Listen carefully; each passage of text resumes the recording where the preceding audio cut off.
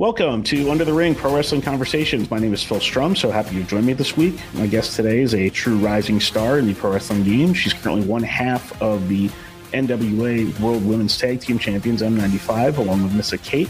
It's the main character, Miss Reality, Madi Wrenkowski. First noticed Madi when she was wrestling on AEW Dark. She wrestles a lot of other places and is currently featured on NWA. Keep an eye on her. I took notice of her social media presence, specifically the side character spotlight. And with work in the ring, she's a good athlete, and her personality, I think she's a no-brainer to be a huge star sooner rather than later for whomever puts her in that position. If I'm wrong, I'm wrong, but I really don't think I am. So honestly, kudos to the NWA for putting her in this spot. So here we go with my interview with Madi Wrenkowski. Literally so happy to be joined today by someone I feel is a rising star in pro wrestling. She is one half of the NWA Women's World Tag Team Champions. It's the main character. It's Miss Reality, Madi Wrenkowski. Madi, thank you so much for joining me today on Under the Ring Pro Wrestling Conversations. Yeah, thanks for having me. Sorry again about my voice. When you work as hard as me, sometimes your voice just can't keep up. I think we'll get through it. So let's start with what you've got coming up first with the NWA. They have the HP Cares for Cooper Saturday benefit show for a victim of last year's shooting in Highland Park in Illinois, as well as a couple of sessions of TV tapings the next day. What's it like to be part of events like that? But also just what's your time like? What's your time been like, in the NWA to this point? And how's the team with Missa Kate going? Yeah, so I feel incredibly lucky to be able to be a part of an event such as this one we're putting on for Cooper and his family, to give back to a community that really kind of brought us in the last time we were there, and for such a great cause. What happened was a tragedy, and no child should have to go through that. No family should have to go through that. So to be able to do what I love to do, to wrestle, to raise money, to help them out, so we can kind of relieve some stress off of their lives. It's incredible. What Billy Corgan is doing for his community is incredible. As far as the NWA, that's been kind of a whirlwind. I feel like when you go through things like this and you get opportunities like this, it honestly doesn't like hit you right away. It's kind of like in the weird moments that it hits you. Literally Saturday, so just the other day, I was at the Riverwalk and we went to Hard Rock Cafe and we were sitting at the bar, and I looked on the television screen and I was like, why does this man that has hair look familiar? And then it registered to me. I was like, oh my God, that is my boss. That is Billy Corgan with hair. I was like, okay, he's a rock star. And it kind of like hits you that your boss is a rock star when you're eating in the middle of a restaurant.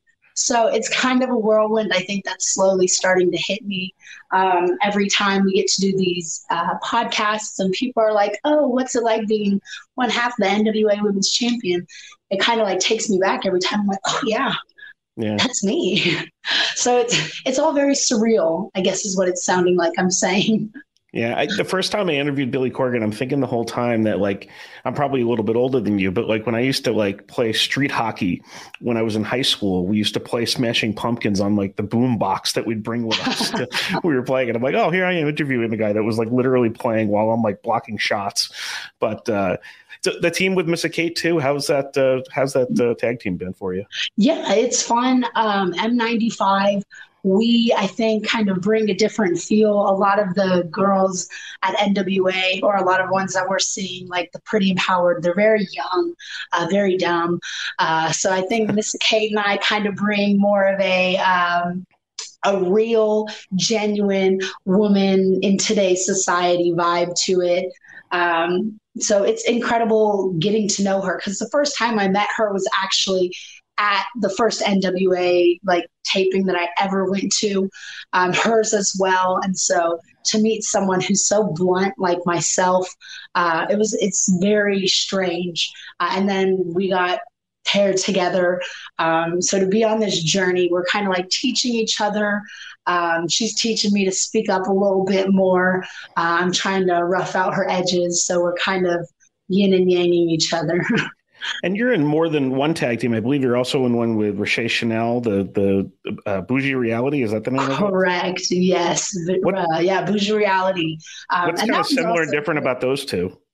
Um, so I would say the difference is Roche.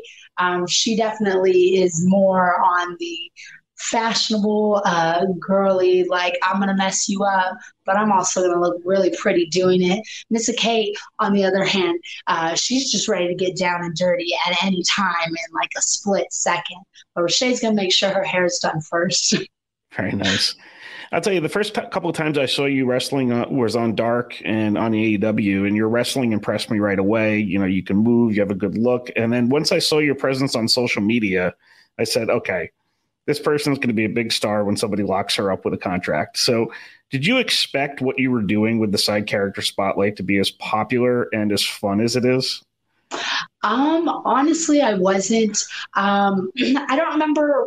I was listening to some podcast. I can't remember who it was, but they were saying like, do something like that you enjoy doing. And if people watch it, they watch it. And if they like it, they like it. But as long as you enjoy doing it, like that's all that matters. And I love making fun of people. That's just like my thing, or catching people up, basically. So I was not anticipating people to enjoy it as much as I do. But it's always really fun to do. So I'm glad the reception is good. And I like to point out people's flaws and then be able to be like, girl, I'm just kidding when I'm not. It's fun too, because you're able to show your personality in it. Exactly. It's totally placing you in some odd kind of scenarios with some unique characters. But the one with the dog was still my favorite to this point. Where the dog turns around and you turn around too. Oh, well, if there was a murderer coming in, I had to look. I didn't know what she was looking at. Have you had people volunteering to be on the side character spotlight yet? Yeah, more often than not, I have a lot of people like at shows come up to me and they'll be like, oh, I want to do a side character. And I'm like, I don't know who you are, so I don't even know who you are. I'm just kidding. But I have had people come up to me about it, and it's pretty cool that people want to get roasted by me. But more often than not, I tell them no at the moment, because like, this isn't for you, this is for me, and maybe we'll come back around to it. Yeah, you got to strategize it a little bit. Exactly. You got to be comfortable with what you're putting out there. So, but it's good that it's getting a buzz. Is there any creative process for this? Speaking of like strategizing for it, is it just kind of improv in the moment when you're doing it? As far as the side characters, yeah. So I guess the creative process is just me looking at the cards, seeing who's going to be there that night. Most often than not, though, most of what I say is off the top of my head. Like, I'll have like a vague idea of like, if I know who they are. Like, I also really like enjoy watching people's like social media presence, what they say, the catchphrases they do, their monikers. I thoroughly enjoy characters in wrestling.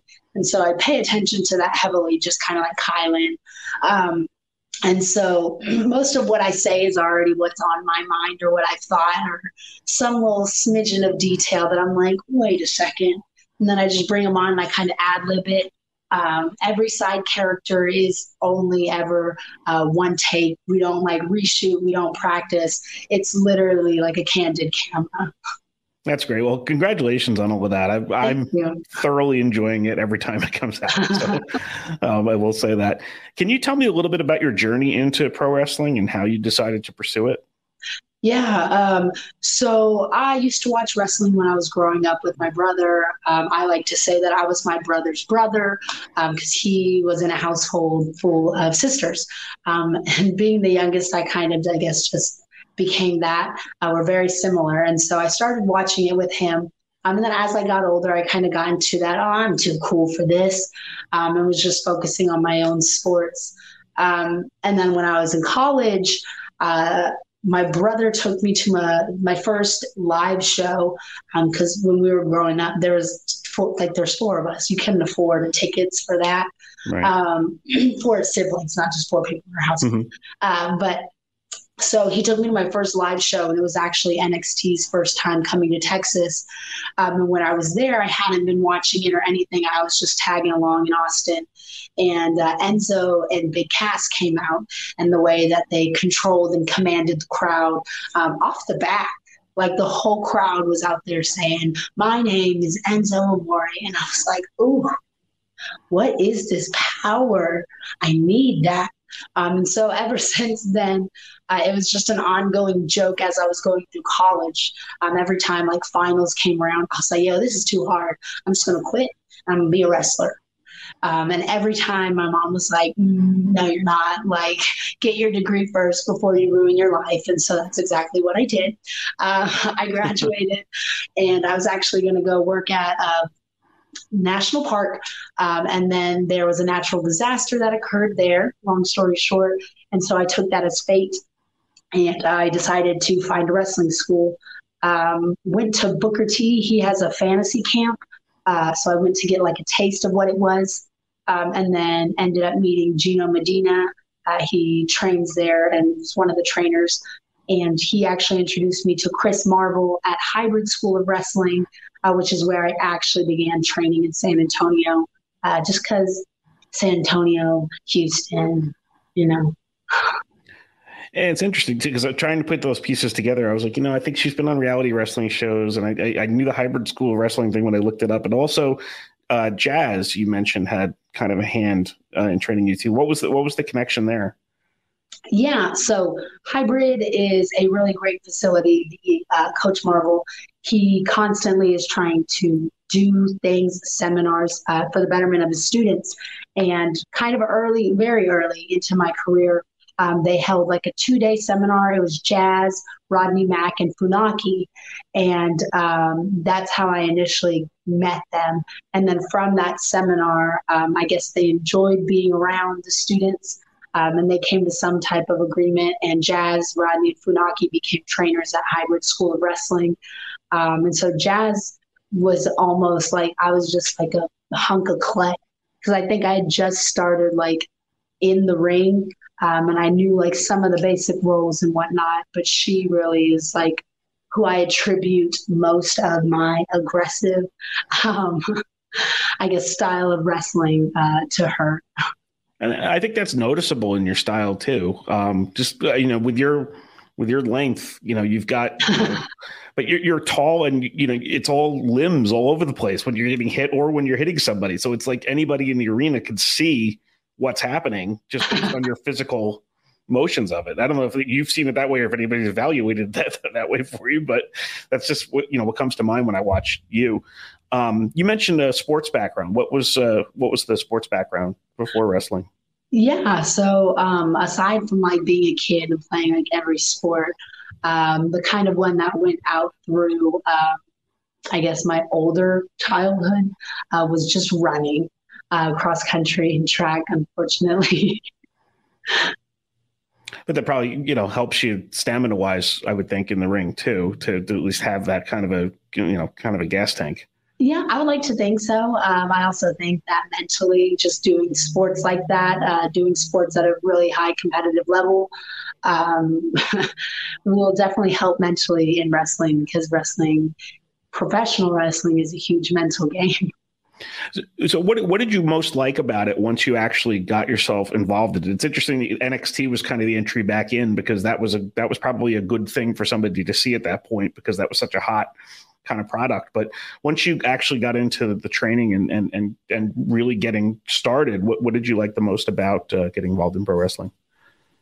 Yeah, since I guess actually been experiencing pro wrestling, my favorite thing about it is just getting to get my aggression out on my opponent. I thoroughly enjoy it. I feel like everyone's always like, I like to win. I'm going to win this match. And like, yeah, I do want to win, but my first and foremost goal is usually to like embarrass my opponent. It feels really good to be able to do that in a safe space. And then, you're going to be memorable too. That's the thing too. It's like whether you're winning or losing, they're going to remember you at the end of the. Yeah, exactly. Like that's fine. She got the win, but I embarrassed her at the end of the day. So she's going to live with that guilt and trauma for the rest of her life. And it seems like with your development too, what year was that you started training? 19? I think 18? training either 2018 or 19. In my old age, all my years are kind of blurring together. COVID kind of threw all sense of time out of the window. That kind of blows me away too, because that would have meant like, the first time I'm seeing you on like Dark, that's very early in your career. Yeah. I believe my first match on the Independence was October 2019. Wow. And then the pandemic hit right in March and cut out a huge chunk of my rookie year. And then Dark, I believe, was right at the end of 2020, so December. But it was a good thing and a bad thing. It was a good thing because Dark was, again, very, very early on. If you cut out all of COVID, it was within a couple months of me starting. Yeah. And it was good because I barely knew how to work in front of a crowd. So the fact that there was no crowd, I was like, piece of cake. And then it was bad because then obviously things started opening up and I was like, oh, shoot, there's a crowd. Yeah.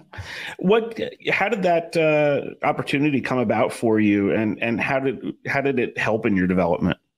Yeah. So I again had a heavy hand. Jazz had a heavy hand in my training, and she and Thunder Rosa kind of came together, and they were training and helping train people and mentor people. So that's kind of when I initially obviously met Thunder, not obvious, but I met Thunder. My first match ever, I worked for Mission Pro Wrestling, which is still around today as an all women's promotion here in San Antonio. But I worked my first match there, so that's my first initially met Thunder. Had that first student versus teacher match where Jazz kicked me and took me to school, But so meeting Thunder there and then kind of growing my relationship with her over that time. She was actually the one who kind of helped me.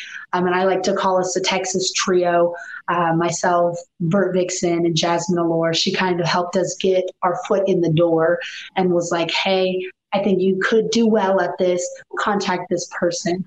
And that's what we did. They invited us out. So I always like to say Thunder knocked on the door, but us three, we kicked it down and they kept bringing us back.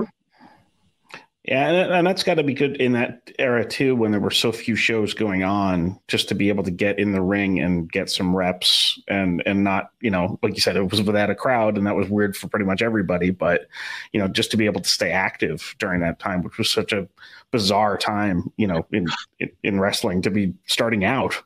I can't even imagine that. I think I saw you worked a little bit with Natty and TJ Wilson too, training. Yeah. So it seems like you're all about opportunities for yourself to kind of get better. Tell me about that situation a little bit, and also just kind of what you're looking to improve when you're going all these different places. Yeah, I was very, very fortunate to get the opportunity to be invited to the school to do some work.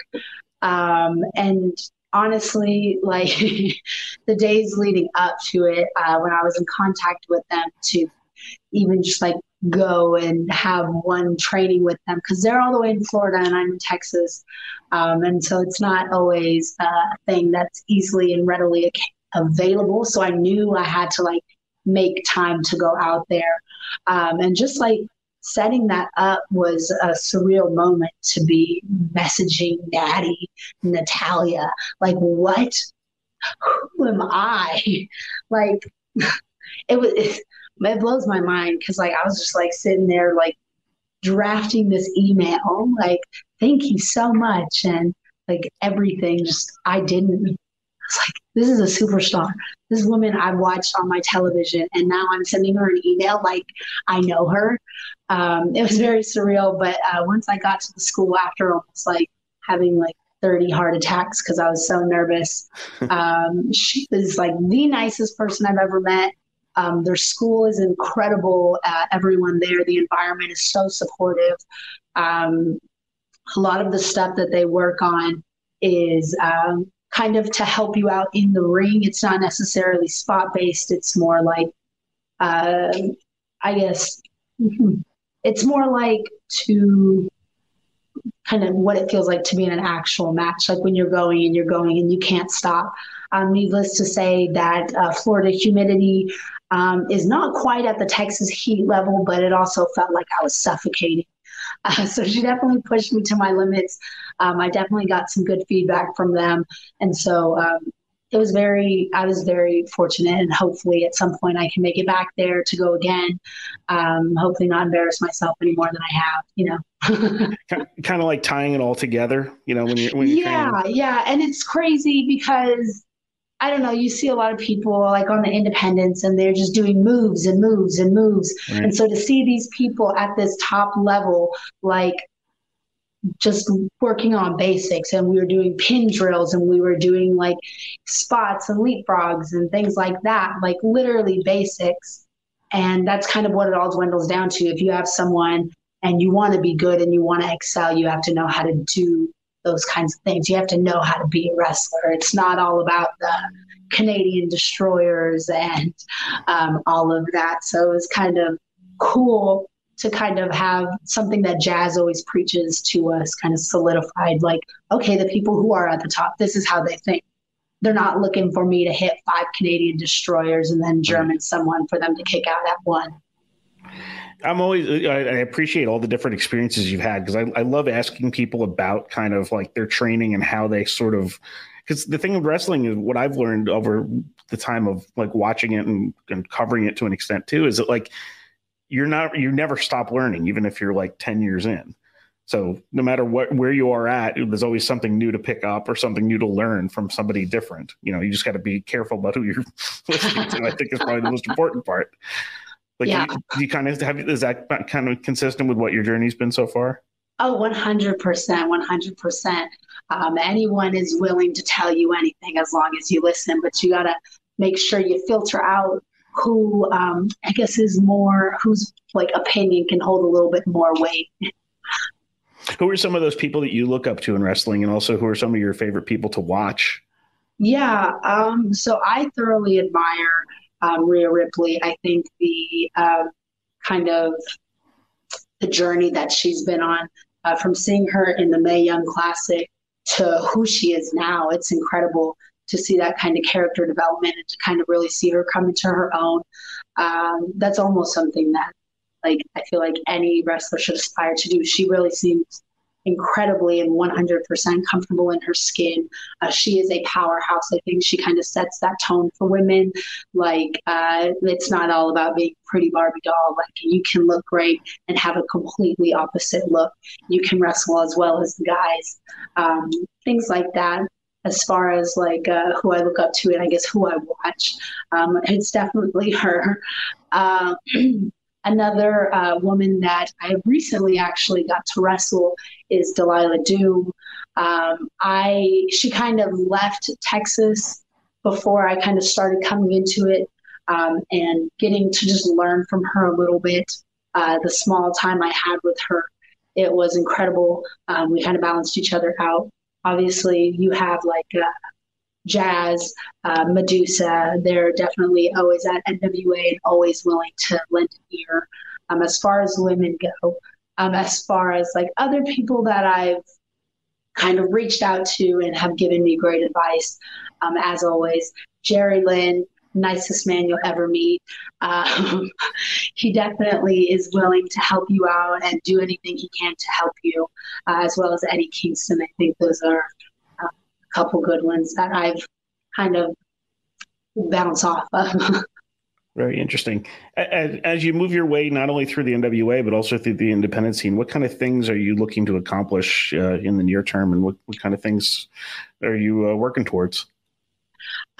Yeah, I think my goal moving forward is just to continue doing what I'm doing. Wrestling's all about timing. I'm just going to continue doing me, getting better, continue embarrassing women across the, hopefully, United States and maybe the globe. Seems like some people are going over to Japan a lot as of late. Maybe I need to make my way over there. Would love to go to like Australia. But Yeah. That would be exciting to see you mix it up with some of the Japanese women's wrestlers too. I mean, Yeah, I think I might finally meet my equal as far as like striking.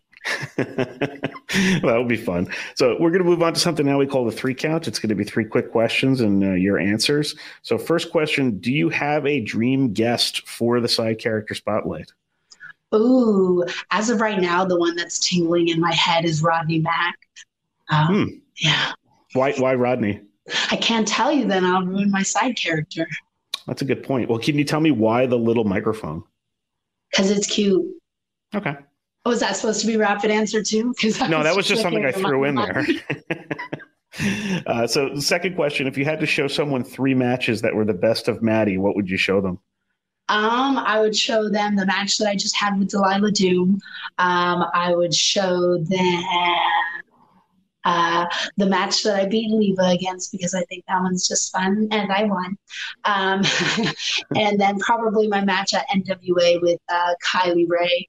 I like it. It has a special place in my heart. I feel like that's when I first started getting really comfortable at NWA. Nice.